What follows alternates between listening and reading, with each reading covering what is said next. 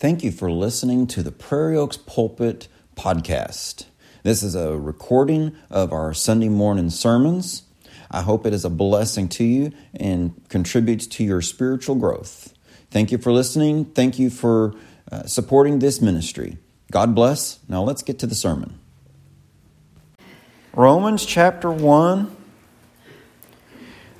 You'll remember back at Christmas we looked at the first 7 verses of the letter to the Romans.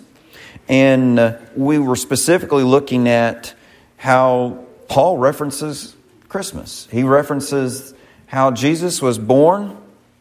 He was born of the seed of David according to the flesh. But it was the resurrection that verified every claim, everything that he taught, that he was indeed the Son of God with power, holy. And then, what was it? It seems like it's been so much time has flown by here in the last little bit. But we looked at Acts last week, and whether you realized it or not, I was also kind of referencing Romans. Because as we looked at that list of nations and peoples that came for that Jewish festival that year, there were Romans there. Both Jews and Gentiles. They had come and they got a lot more than they anticipated. Because the Holy Spirit had came. As promised by Jesus. And even though He had ascended into heaven, He sent His Spirit to empower His people to be witnesses. And on that day, 3,000 confessed Jesus as their Savior. And they continued steadfastly in the apostles' doctrine and in the breaking of bread and in fellowship and in prayer. And we have every reason to believe they continued steadfastly in doing that, not only while they were in Jerusalem, but they did it when they went home too. And that's where the old church in Rome got started and had continued as they steadfastly in the teaching of the apostles, in breaking bread, celebrating the Lord's Supper together, in fellowship, in speaking of the things of God with one another, and then in prayer, and speaking with God of the things going on around them. And so, Paul, who had never been to Rome, he'd heard of their faith. And he was eager to go and fellowship with them, to pray with them, to break bread with them, and to teach them. And so as his matter of introduction, he wrote this letter. And you'll realize as we work our way through the letter to the Romans, he talks less about himself and he talks a lot more about Jesus. And I think that tells us how he viewed himself. That he was decreasing so that Jesus would increase. He would be known for his Savior, not for himself. And so we're going to just pick up at the next spot here in Paul's letter to the Romans. We're going to start in verse 8, go through verse 17. And we're going to look at his desire to see them, but also he's going to tell them in a few short verses, this is what I'm hoping to talk about.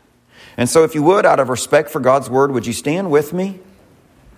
Romans chapter 1, verse 8. First, I thank my God through Jesus Christ for you all, that your faith is spoken of throughout the whole world. For God is my witness, whom I serve with my spirit in the gospel of His Son, that without ceasing I make mention of you always in my prayers, making request if by some means now at last I may find a way in the will of God to come to you. For I long to see you, that I may impart to you some spiritual gift, so that you may be established. That is, that I may be encouraged together with you by the mutual faith, both of you and me. Now I do not want you to be unaware, brethren, that I often planned to come to you, but was hindered until now, that I might have some fruit among you also, just as among the other Gentiles. I am a debtor, both to Greeks and to barbarians, both to wise and to unwise. So as much as is in me, I am ready to preach the gospel to you who are in Rome also. For I am not ashamed of the gospel of Christ, for it is the power of God to salvation for everyone who believes, for the Jew first and also for the Greek. For in it the righteousness of God is revealed from faith to faith, as it is written, the just shall live by faith. Let's pause for prayer. Father, we're thankful for this time together. We thank you, Lord, that your Spirit is here. We thank you, Lord, for the promises that you've given, the hope that we have in Jesus Christ, and to sing those together. It feeds our soul. And so, Lord, we ask that as we come to this part of our worship time together, that you would move in the children's chapel, move in here, Lord, that seeds would be sown of the gospel, that the lost would be saved, to put their trust in Jesus Christ of Nazareth for their eternal salvation. That lives would be transformed as we surrender our wills and our way to your will and your way. And that your name would be praised. That we would look more like Christ in the things that we say and do, giving you the glory for that. We thank you, God, for your faithfulness to do these things and more. We pray for revival. We need it. I need it. And in the name of Jesus Christ, the true King and the great liberator, we pray. Amen. You may be seated. And so we see here where Paul, he kicks it off, doesn't he? He says, so I thank God. He's a man of prayer. Apostle Paul, as his impressive resume is, he didn't do anything without talking to God. But then he's following in the footsteps of Jesus, right? Who was God and still spent time in prayer. Would get away from the crowds, would get away from, even it seems like from the disciples, to spend time one-on-one with his Father. But Paul, he is a man of prayer. And so we see two things about his prayer. And one is that thanks. He had a lot that he was thankful for. And this was something he didn't have anything to do with. He didn't have anything to do with how the Romans were praised throughout the Roman Empire for their faith in God. Like I said, they got saved at Pentecost, went home. There were some others. There was lots of travel in the Roman world. And so they were known, and their little church had grown, and their faith, they're in the middle of what Peter called Babylon. They were growing, faithful followers of Jesus Christ. Long ways from Jerusalem. But he also, in his prayer, he prayed for them. Prayed that would continue, that work would not end. And I think it is interesting that there's two letters that Paul wrote to people he hadn't ever visited. One is Romans, the other one is Colossians. And in both of those, he talks about how much he prayed for them. And then you read some like Ephesians and Philippians and those places that he visited often, and he was praying for them. And so I don't know how much time he spent in prayer each day, but it sounds like he spent a lot of time in prayer. And I am reminded, if you're not familiar with Dwight Moody, the evangelist before Billy Graham, but he was one who he made a point of spending time with God daily. He was a tremendous preacher. He knew the Word of God. And someone asked him, how do you make time to pray? And he says, I can't do anything without praying. That he saw prayer as the first priority, and everything else had to sift around that rock in his schedule. And I think that's a lesson for us.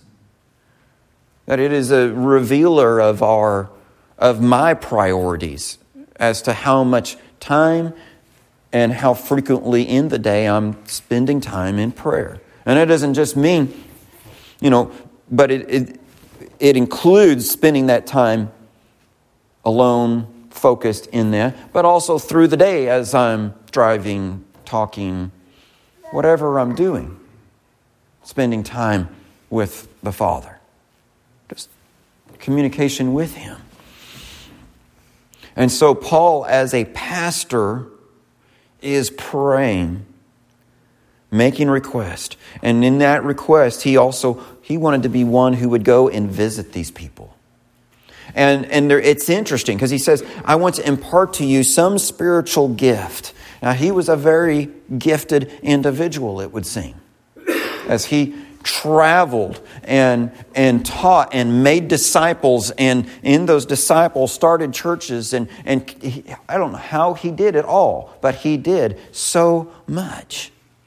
And he says, I want to share that with you. But what is fascinating to me is verse 12, he sees it as reciprocal.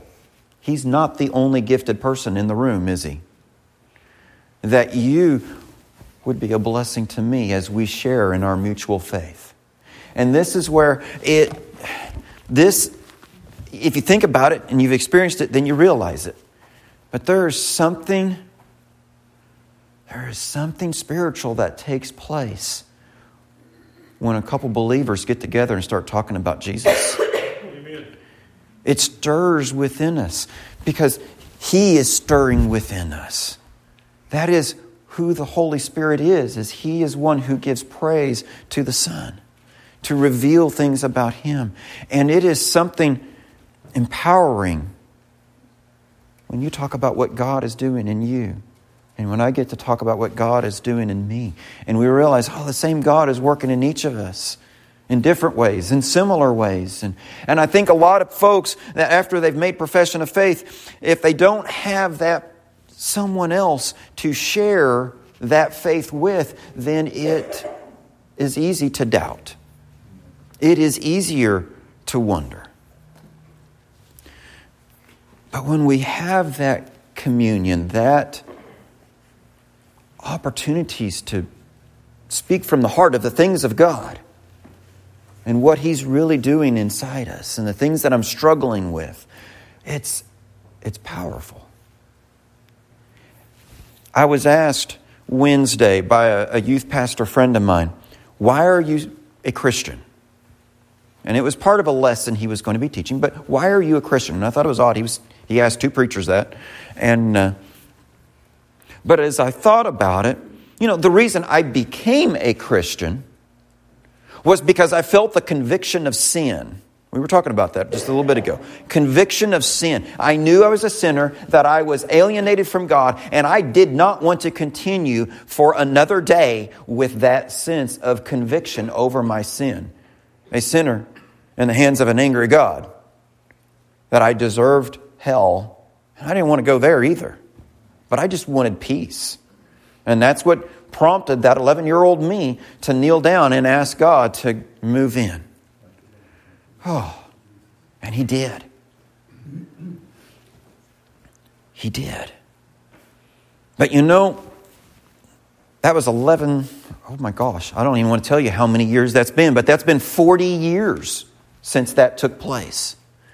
I've grown a little bit since then, physically and spiritually and emotionally and all those ways. What is it that it says Jesus did? He grew in wisdom and stature and in favor with God and man. And if He did, then I hope we do too. But why I'm a Christian today is different than then. It isn't just to stay out of hell. Well, one, I know it is God who works in me to keep me, to guard me. That's His Spirit at work in me. He's the seal and the guarantee of my salvation. But it's less about propositions and philosophy and things like that. Why I'm Christian today in my choice is because of a relationship. He's the living God. And He, as we sing, He walks with me and He talks with me along life's narrow way. He's the faithful friend that I've had for 40 years. And so it would be harder for me to deny him than it would be family, because he's been with me like family all these years. No matter where I went, no matter what I was doing, his Spirit. Even when I was in sin, he stayed faithful to me, convicting and correcting and instructing. And I don't know why I got off on this tangent, but it is that relationship with him. And one thing that I've found as a believer, I still benefit from hearing how he's worked in your life as well. You know, some of you are great at sharing those stories of how God has worked and how you've seen him work. And others of us, it's really kind of private and it's quiet and it's hard to talk about ourselves anyways, but it's good to hear how God has worked and rescued us. Because it's an ongoing work, isn't it? It's not something that stops. And so the Apostle Paul himself says that I may be encouraged together with you by the mutual faith both of you and me. That living relationship with the living God. And he goes on and he talks about how he really wanted to come, but he's been providentially hindered. And spoiler alert, when he does finally get to Rome, it's not under the circumstances that he was praying for. He had prayed that he would get to just travel there of his own will and go do. But no, he had to spend 2 years in a prison in Caesarea. And then he got to travel in chains on a boat. They got shipwrecked in the middle of the Mediterranean and eventually gets to Rome as a prisoner. I'm pretty sure that's not the way he was praying for it to happen. But you remember that God answers prayer. He got Paul to Rome. But in the process, he was bringing Paul to Rome in the way that Paul would be most effective to serve in Rome. Amen. And in that Roman stay, we get those letters like Ephesians, Colossians, Philippians, Philemon. And our faith would be impoverished without those letters, born out of that arduous journey and time he spent in Rome. Because Paul was a debtor. He understood that he had been given much by Christ. And the only thing he could give back is to give to God's people, both Greeks and barbarians, both the civilized elites as well as the uncouth rednecks of the Roman world. He was a debtor to them all. He wanted to see all of them get saved, whether it was to the educated and elite of the wise, or just those who honestly didn't have good sense to come in out of the rain. They all needed Jesus equally. Do you see? We see distinctions of class and economics and things like that, but Paul says, they're all lost. It doesn't matter how much money was in your bank account if you wind up in hell.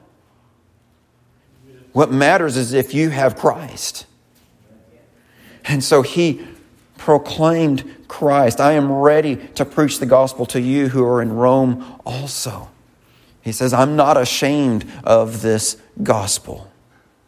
And he's going to unpack what all that means. But you're going to realize that the gospel for him, we've got 4 letters that kind of tell us what the gospel is. The gospel is a person. That the kingdom of God, the king is Jesus Christ, born of a virgin, as the Scriptures foretold, lived the sinless life, just as the Scriptures foretold, died on a Roman cross, just as the Scriptures foretold, that he was buried and that he rose again the 3rd day, just as the Scriptures foretold, and that he proved himself alive and that he ascended into heaven to reign and to make intercession for us, just as the Scriptures foretold. And that He's coming again, just as the Scriptures foretold. The gospel is a person. But the benefits of that person and all that He accomplished, we receive by faith. It's not by whether I'm a member of this organization or this association. It's not whether I've had a certain ritual or rite ministered to me or have done to myself. It is not any of those things. It is only and blessedly by just believing in Christ. Believing Him. And yet it's really hard to do that, isn't it? It's like, oh, surely, is that it? Yeah, because it's a lot more. He's a lot more. But yeah. And that's where he says, I'm not ashamed. It's the power of God to salvation to everyone who believes. It's the power of God. It's the power of God to liberate us from the penalty of our sins. The penalty of our sins, as I shared just a little bit ago, is hell. To be eternally separated from God is torment. And yet, so many of us, so many of the world, they're oblivious to that. And try not to think about it anyways. They don't even want to think about death, much less what happens after. And so Paul, he's going to unpack the danger that people are in so that he can tell them the good news. The bad news sometimes has to be heard before the good news can be received. It is the power of God that isn't just taking care of the penalty of sin, but it is right now giving us power over sin. I'm not a slave to sin as I used to be. The temptations come nonetheless, but I'm not a slave to those temptations to follow those desires anymore. I still do sometimes. I make dumb decisions sometimes. But by the glory of God, it's not as bad as it used to be. I'm not who I could be. But I'm not who I will be yet either. And it is the power of God that one day, as we sang earlier, we'll be freed from the presence of sin. All that temptation and this bent nature is going to be replaced. I cannot imagine how great that is going to be. Even so, Lord, come quickly. It is the power of God to salvation for everyone who believes, to the Jew first and also for the Greek. Jesus was a Jew. Just as was foretold to Abraham, Isaac, Jacob, through Moses, Joshua, Samuel, David, as foretold through the prophets, Isaiah, Jeremiah, Ezekiel, Daniel. Just keep going. God has been telling this story over and over. And so when Jesus came, as Jesus told the Samaritan woman at the well, He says, salvation is of the Jews, but it is offered to you. It is for all who would believe. I'm glad I don't have to be of the right ethnicity or the right color or the right whatever. It's offered to all. And when Paul would go into a new city, he would look for Jews. He would look for them because he knew, well, they've got the seeds already sown there. They know a little bit of scriptures. And so he would start with them and whatever Gentiles had been hanging around the synagogue a little too much. And he would teach and preach to them. And some of them would get saved and some of them wouldn't. But he didn't let that deter him. Then he'd just go into the marketplace and he'd start building tents. And people would come by and he'd start sharing Christ with them at work. He still made, I bet, really good tents. But that was his platform.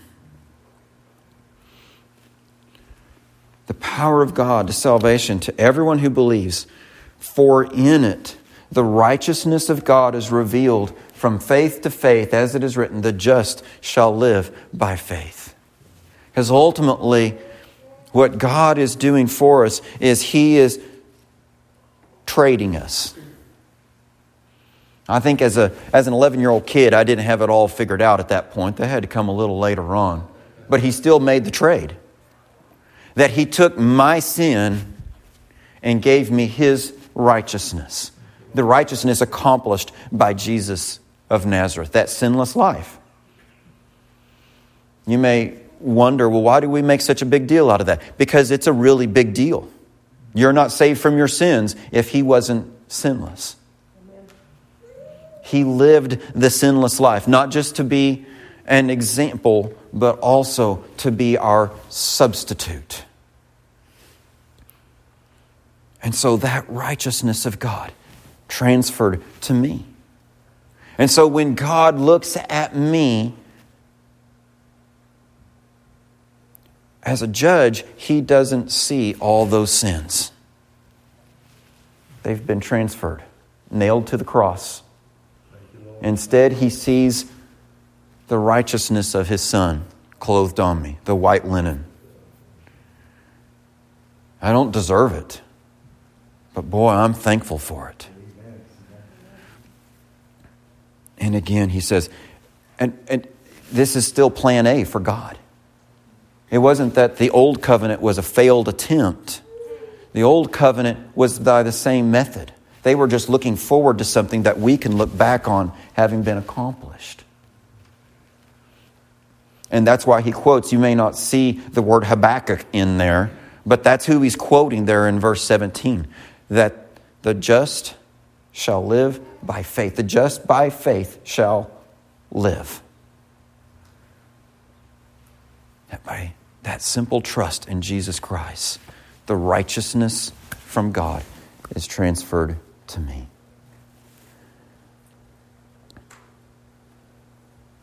And that is our means of life, eternal life.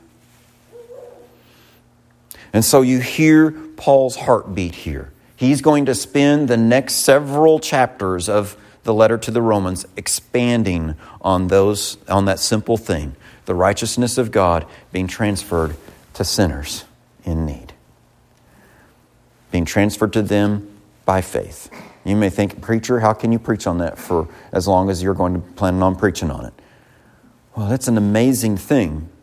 And I don't know if you thought about this, but, diamonds are really tiny things when you're back away for a ways. But they sparkle real pretty, right? And for some reason, there's a lot of women, they really think they're real special to have. But an amazing thing about one of those is when they're cut right, you bring it up close and you start seeing more and more detail and sparkle coming out of it the closer you look. And the closer you look. Now flip it the other direction. Those stars in the sky, they sparkle. But have you ever noticed the pictures coming back from the Hubble and the Webb telescope and those things? The closer they get, not only the bigger they get, but the more sparkle there is in them. The gospel is just like each of those things. It seems small and simple enough that a 6-year-old can trust in Christ, or an 11-year-old, or just the simplest 40, 50-year-old. But when you get close and start to look at it, you realize there are so many facets and amazing beauty revealed. And it's a whole lot bigger than you realize. And so I pray that we come to God's Word with that hunger to see the treasure God has for us in this salvation. Because we'll treasure what we see. And so we're going to have a song of invitation. And in that song of invitation, I think there's two things really that, one is, if you haven't been saved, I think today would be a super day to do that. We're not even promised this afternoon, much less tomorrow. And so it would be the time to do that. When the Holy Spirit prompts, it's a great time to do that. But for others of us, maybe we have been saved. We kind of get lackadaisical. We get apathetic, both about our own salvation and the salvation of those around us. Maybe we even get ashamed to even speak of Christ. We live in a hostile world to the things of Christ, almost as bad as Rome. Not quite. So maybe there's some confession and opportunities for obedience. But whatever it is the Holy Spirit is prompting this morning, will you stand and will you respond?